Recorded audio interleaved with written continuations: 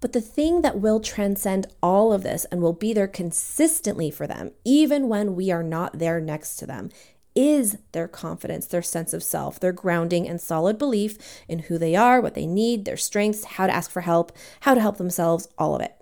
We are building those skills now by being respectful of their wiring and by meeting them where they're at and showing them that it's okay to need help or to not feel ready or feel afraid. Welcome to the Sensory Wise Solutions podcast for parents, where parents can get real, actionable strategies to support kids with sensory processing disorder. I'm Laura, OT and mom to Liliana, a sensory sensitive kid who inherited my anxiety and my love for all things Disney. Consider me your new OT mom bestie. I know my stuff, but I also know what it's really like in the trenches of parenting a child with sensory processing disorder. Okay, Mom, enough about me. Let's start the podcast. Hello. Welcome back to the podcast. This week, we are talking about self-confidence / self-esteem. And by the way, they're actually two different things, which I learned for the first time recently, and how those things, both of those, can be impacted in children who have sensory processing disorder. And this concept was brought to light in one of my favorite books. It's called The Out of Sync Child. The author is Carol Kranowitz. If you haven't read it yet and you want to learn more about SPD in a very, very easy to understand way, but have a lot of new information, this is the book for you. This is always on my list of top books to recommend to parents who are just starting their journey. So if you have a child who has ADHD or anxiety or is autistic and they have some sensory challenges, this book really helps explain sensory in a simple way. Or if you have a child who doesn't have a diagnosis, but you know that they have some sensory issues, this book is just It's a great book to understand sensory. She's not an OT. I believe Carol Kranowitz is a teacher, an educator, but it's recommended and used by so many OTs, and highly recommend. Anyway, one of the Post-it notes that I have that's all crinkled up and well-loved because I refer to this book all the time. It's a quote from page 28, and Carol says, "Low self-esteem is one of the most telling symptoms of sensory processing disorder." And this is in the section of the book where she talks about all the social and emotional challenges that are often associated with sensory processing disorder. Now, if you're new here, or maybe you're not new here, but you hear me say this a lot, sensory processing disorder is technically not a disorder on its own. Head back to episode 5 if you want to hear me unpack all of that, because technically it's not its own diagnosis, yet all of us in the field and people who understand neurodivergent individuals knows that it does exist. It's not in the DSM. But anyway, that's the quote from Carol, and that's where this podcast episode is really stemming from, because I hear a lot of parents after they read that book, they always ask me, can you tell me more of that? Because Carol kind of just says that in a paragraph about how social emotional challenges can come out in kids who have sensory processing disorder, but she doesn't really go more into it. But a lot of parents hear that, and I share that a lot with parents, and they're like, that's right. I feel like my child has low self-esteem. So today in this episode, I want to talk about that and call to light some of the reasons why I think that this is the case, why this is such a hallmark feature of kids with SPD. It's going to be based off of my personal experience as a parent to a child with sensory needs, and also as a clinician who's worked with hundreds of kids over the past 7 years now. I can't believe I've been a therapist for 7 years. At the end of the episode, I will leave you with some tips on how you can think about helping your child's self-esteem. Hint, hint, if you are listening to this before January 27th, then I have the doors open for my Sensory Wise Solutions program, where I will help you build your child's confidence using the Just Right Challenge. So you can learn more about that at the otbutterfly.com/ SWS Winter, all one word, because we are opening for the winter cohort. It is not always open for enrollment. I only open it a few times a year, so definitely check that out. But let's get this started. Like I mentioned earlier, I had to take a deep dive and really learn about what self-esteem was, because what I had been thinking about was self-esteem all along was actually self-confidence. And there is a difference between the two of them. And so I looked that up and was starting to learn about it. And I'm going to summarize what I learned from my research. A lot of it came from ADD.org. So if you want to learn more, that's a great resource that I went to. So self-confidence is the projection of someone's belief in their own capabilities and skills. So, for example, I'm very confident in my ability to talk about neurodiversity and other sensory related things. You could build up confidence by building those skills and knowledge. And self-confidence is really what others can see in your attitude and your outward behavior and the way that you speak and you carry yourself, like someone exudes self-confidence, right? Self-esteem is actually pretty different, and it was fascinating for me to read about. So self-esteem is more internal, and it's unspoken, and no one can really see someone's self-esteem. So ADD.org says, self-esteem results from who you are, and self-esteem results when you believe in your inherent goodness. So shout out to Dr. Becky, the founder of Good Inside, who she's always trying to remind us to help our kids know that they are good inside. And turns out that is related to self-esteem. Doesn't that just hit you right in the feels? It really, when I read that, it was like, oh, that makes so much sense. So I'm not totally sure if when Carol Kronowitz wrote about self-esteem being a key to SPD, if she was specifically focusing on self-esteem or if she was also blending self-esteem and self-confidence. But I can see now actually both of those things can be impacted in children who have sensory differences. So the article from ADD.org goes on to talk more about how self-esteem comes from the interactions which you have with people in your environment and how they treat you, which is what impacts how you think about yourself. So this doesn't mean that if your child has low self-esteem, it means that you don't show them enough love, but it does mean that maybe they need to hear it or feel worthy and feel good in different ways and a little bit more obvious than an average child. I also think that this is a big place where teachers and other caregivers can help us build up our children's self-worth, because remember that a lot of kids with SPD are often thought of as the misbehaving kids, the ones who are bad, the ones who can't control their impulses, the ones who lash out, the ones who are aggressive, the ones who are hyperactive. All of those things, all of those behaviors, though, are stemming from sensory needs, but are labeled as the kid who makes bad choices or the bad kid. And even without a teacher or a caregiver really saying, oh, you're such a bad kid, which, some adults still say that. But even without saying that, I think we can assume that with enough timeouts or punishments or call homes or clips moving down the chart, bad behavior marks, all of that can really add up for a child and potentially impact their self-esteem, and feeling that negative interaction from those caregivers might impact how they feel about themselves, their internal self-worth, their self-esteem. Now for self-confidence, I feel like this is a little bit more tangible and easier to see. So I could see this impacted in sensory kids, especially around daily tasks or activities that become too hard for them. Anything from like getting dressed to feeding themselves to writing their name or climbing the playground structure.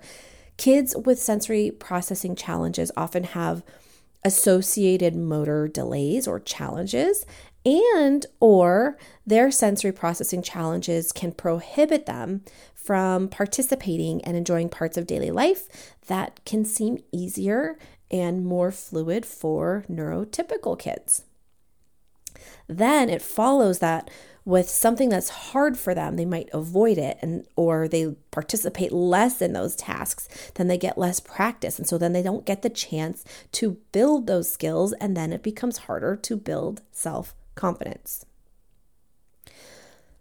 I also think that there's a big part impacting self-confidence when we think about how many times we, and by we I mean people that are not the neurodivergent individual, when we question the neurodivergent person's emotions or sensations. I'm definitely not innocent here. I do these things too sometimes, but I'm thinking about times when I question my daughter's hunger cues or bathroom cues or body temperature or feelings. Like I'd say, how are you full? You barely ate. Or it's so cold. You must be freezing. Put on a jacket. All of those things where I am projecting my own sensations onto her and trying to get her to override what she's actually experiencing. It's so easy because, again, I'm not innocent in this. I do that too. So it's so easy to slip into those phrases as an adult, as a caregiver who has an agenda to try to get through the next thing and to keep your kids safe, to follow social norms that mean maybe more to us than it does to our kids. But over time, that message that we're sending to kids is, I know your body better than you. And I don't know about you, but that makes me feel like that would definitely impact both self-confidence, like confidence that you know your own body, and self-esteem. So all of this is really the main reason why I love using the Just Right Challenge so much in my therapy practice and, of course, at home with Liliana. If you're not familiar with it, the Just Right Challenge is basically a way to break down each task or environment or activity into smaller, more accomplishable tasks. So I like to think of it as when there's a huge project or something that you have to do at home, something you got to take care of. Maybe it's an insurance thing. Oh, I hate that when I hear insurance. I cringe. There's something with a lot of paperwork and a lot of steps to do, but you have just the main goal written down on your to-do list and you feel overwhelmed, paralyzed, don't even want to start it. Maybe it could even be like taking down the Christmas decorations. And instead of just staring at that on your to-do list or ruminating on that in your head of like, oh, I got to get that done. You could break it down into like 10 or 12 mini tasks. So it feels really satisfying to cross them off. I literally write down things on my to-do list in like 10 little increments so that I can just have the satisfaction of crossing them off. If you're like that too, let me know. But so you break them down so that not only do you have the satisfaction of feeling accomplished, like you can cross them off and feel like you're making progress, but also so that you can just get started and not feel so paralyzed by the daunting, huge tasks that you have written down. So you can do this for almost any task or challenge or environment that your child needs support in. So an example I always use is food. For any selective or picky eaters out there, I know many of you have kids who have sensory sensitivities that impact the variety of food that they eat. So let's say your family eats rice almost at every meal, at least 3 to 5 times a week. And maybe it's one of the foods that your child will not even tolerate on their plate. If they see you put it on their plate, they automatically push it away, throw it, maybe they gag, maybe they run away, you name it. You've tried bribing, you've tried the 1 bite rule, you've tried all of it, but your kid is not really having it, nothing consistent is happening. If your only goal, and your child knows that your only goal is for them to chew and swallow spoonfuls of rice, and right now, today, in this moment, currently your child is running away from the table when they see rice, well, you're kind of setting both of yourselves up for failure if your one main goal is to get them to eat spoonfuls of rice. But what if your only goal was for them to be able to sit at the table with a few grains of rice in a separate mini bowl next to their plate? That might feel more doable to you and to your child. Now, of course, after that, maybe the next time you want to move a little bit closer to that because, at the end of the day, if we have a picky eater, our end goal is not for them to sit next to the rice. We do want it to improve maybe their nutrition or the variety of food that they eat. So maybe after that, a few times, now they're not running away from rice. Maybe now they can have a few grains of rice on their plate, but in like a separate section, like in a bento box. But they're still not forced to eat it. Eventually that feels less scary to them, and then maybe they can work up to maybe touching the grains of rice. Maybe they could make a letter L for the first letter of their name on the plate. The point of this is that you are meeting them where they're at and not saying, hey, sit down at the table, try this big spoonful of rice. Try it, you might like it. Come on, you can do it. If you do this, I'll give you a piece of candy. It's a lot of things that feel way too far out of reach for them. Again, this is just a very quick example. There's way more nuance. There's way more details and complexities to helping your selective eater. There is a module of this in my Sensory Wise Solutions program if you have a picky eater. So this is a very simplified, watered down version, just so that I can explain what the Just Right Challenge is for you. But each time they successfully pass that new level and accomplish a new goal, no matter how small it is, you're adding experiences of success for your child. It's building their self-confidence and hopefully eventually their self-esteem. And that's the goal. That is the real goal. Not to just get them to eat rice. I mean, yes, that too. But the real goal is to build their self-confidence and self-esteem so that they know that they can do hard things, so that they know that they don't have to avoid things that feel too hard for them. That is the Just Right Challenge. And it's a really great way to support neurodivergent kids where they're at while still building skills at a slow and steady, not too overwhelming rate. That's where it all comes full circle in my work as a trained OT who coaches parents in using gentle parenting techniques and conscious discipline strategies. No matter what your main, quote, complaint is or what you're working on for your child, maybe you want them to eat more veggies, wanting them to sit still at school, wanting them to get through the bath, wanting them to play nicely with their siblings, wanting them to make friends at school. At the end of it all, our big picture goal for our kids are all the same. We need them to be confident beings with a good sense of their self. Because there's always going to be that question of, oh, well, what are they going to do in the real world if I accommodate them now and if I don't make them do XYZ now, then they'll never learn or be able to function in the real world. Or I won't always be there for them to make something easier for them to do it for them, so I better get them used to it now. You're right. You're not always going to be there for them. But the thing that will transcend all of this and will be there consistently for them, even when we are not there next to them, is their confidence, their sense of self, their grounding and solid belief in who they are, what they need, their strengths, how to ask for help, how to help themselves, all of it. We are building those skills now by being respectful of their wiring and by meeting them where they're at and showing them that it's okay to need help or to not feel ready or feel afraid. You could even use the Just Right Challenge for other things that aren't so black and white or easy to break down like food. Like if maybe you have a child who feels overwhelmed by joining in soccer practice, even though you signed them up for it and they wanted to do it, you show up on soccer practice day and they're like, I can't join that. I can't do it. Maybe the Just Right Challenge is them sitting with you for the first 15 minutes, maybe for the whole practice.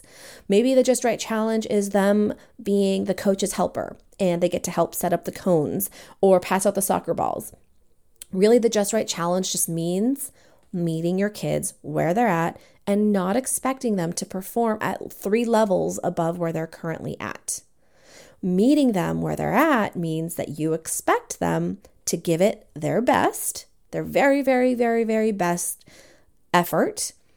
And then whatever the gap is that's left between their best effort and the needed output for them to be successful is up to you to help accommodate, to help make it easier, to help adjust the task, etc. I hope all of that makes sense, and I hope you're walking away with this with a better understanding of maybe why your neurodivergent child feels to have a lack of self-confidence or a lack of self-esteem, and I hope you feel clearer in how you can help support them, which is really meeting them where they're at.